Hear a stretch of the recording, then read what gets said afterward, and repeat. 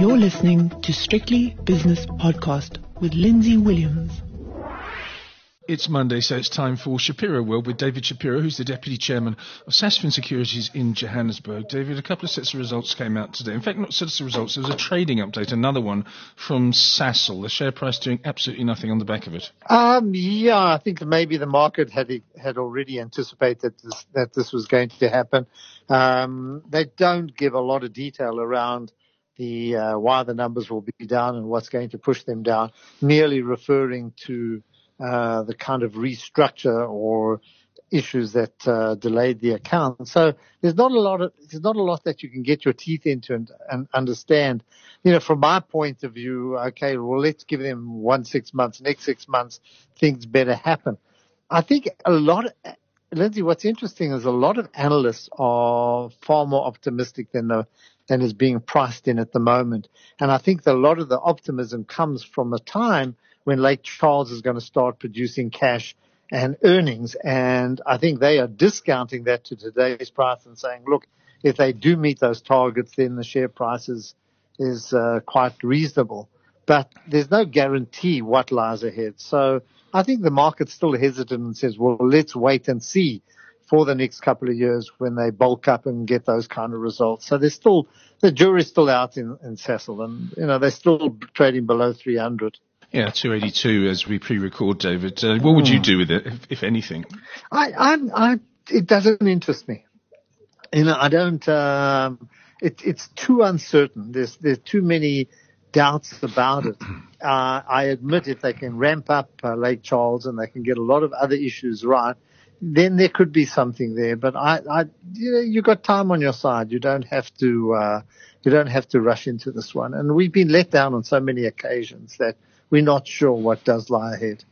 Okay. So there are plenty of others. You want a decent oil company or gas company, you can go to Royal Dutch Shell and get a 7% yield. Yeah, very true. You know.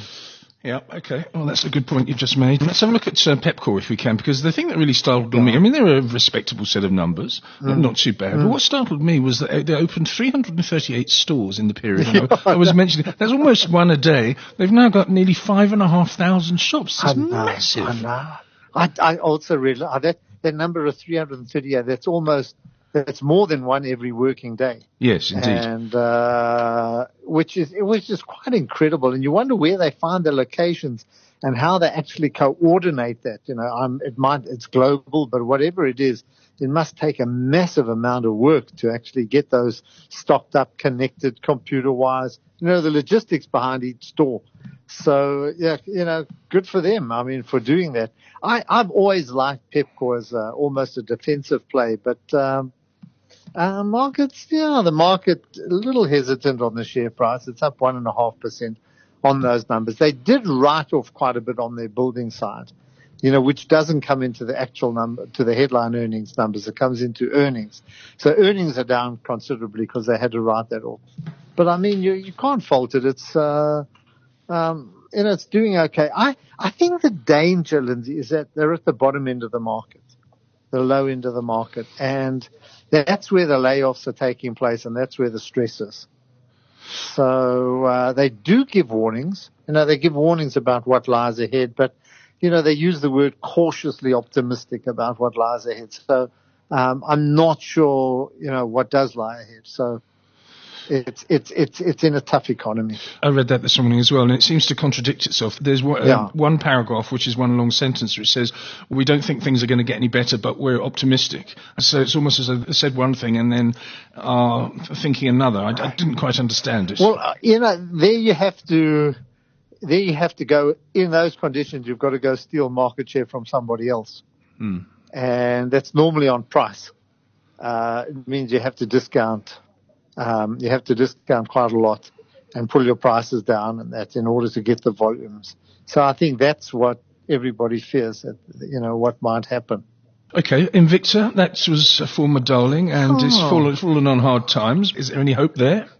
I don't know. You know, I looked at that one. Yes, it's an improvement from last year, but I mean, if you compare it with 2 years ago, it's been a big fall.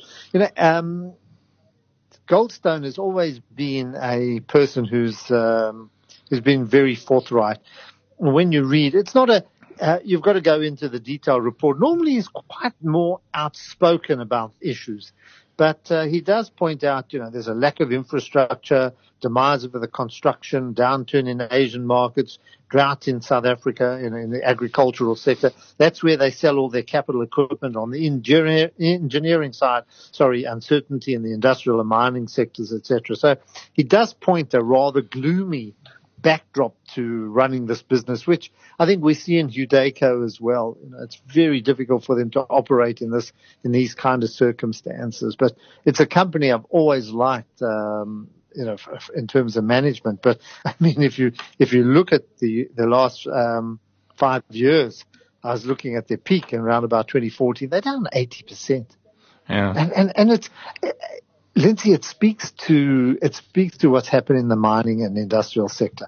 We don't understand how that sector has been absolutely devastated and destroyed. And that goes to the construction companies as well. And to return that around, you've lost skills. You've lost confidence. It's going to take an enormous effort, and we haven't got the money. We haven't got the money just to suddenly, light this up again. So it's a worrying, when you read these kind of results. These are really worrying results. Yeah, they are. But again, deep value investors will say, look, good management, when the economy turns around, they will be poised for greatness, as they say. Now then, here's one that came out just over an hour ago, and this came from nowhere. And the boards of Process and MIH Food Delivery Holdings note the publication earlier today of Just Eat's circular and Takeaway.com's announcement in response to MIH's cash offer for Just Eat, in brackets, the Process offer.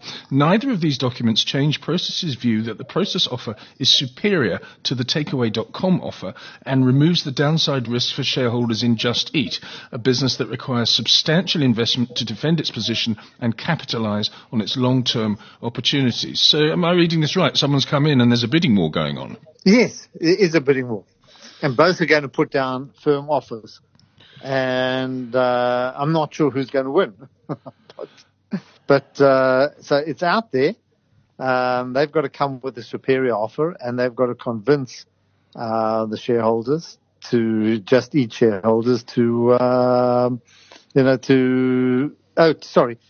Process will continue to tell them to reject it, but I mean that's up to Takeaway. Takeaway are also going to go out there and tell them why Just Eat should actually accept it. So this is a bidding war. This becomes nasty as long as Bob van Dijk doesn't get attracted to overpay, which normally happens because ego takes place. Ego takes over.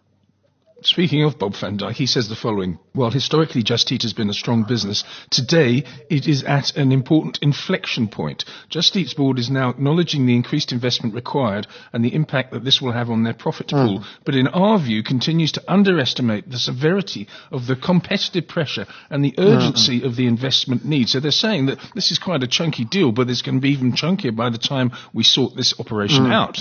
And maybe it's a bit of a stretch, actually, when you look at that statement. Well, he's actually telling the Just Eat's board that they don't know what they're talking about. Yeah.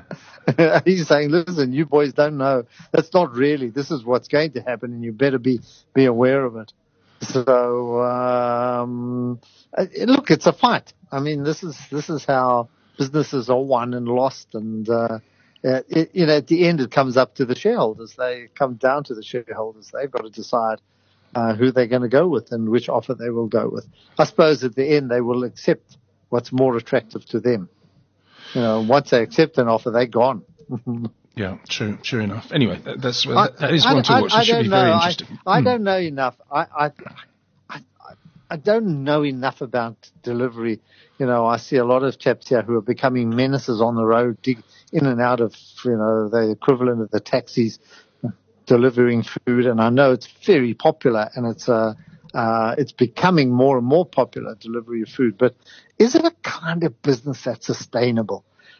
What is the cost of entering that? That's what always worries me when I look at these. What is the actual cost? Bob van Dijk says, listen, it requires huge amount of capital investment, and therefore you do need, big, deep pockets. But I just look and see how difficult is it. It's not it doesn't appear to me to be a very, very high-tech business that's going to change the world. But anyway. He knows more than me, and I have to concede in this respect.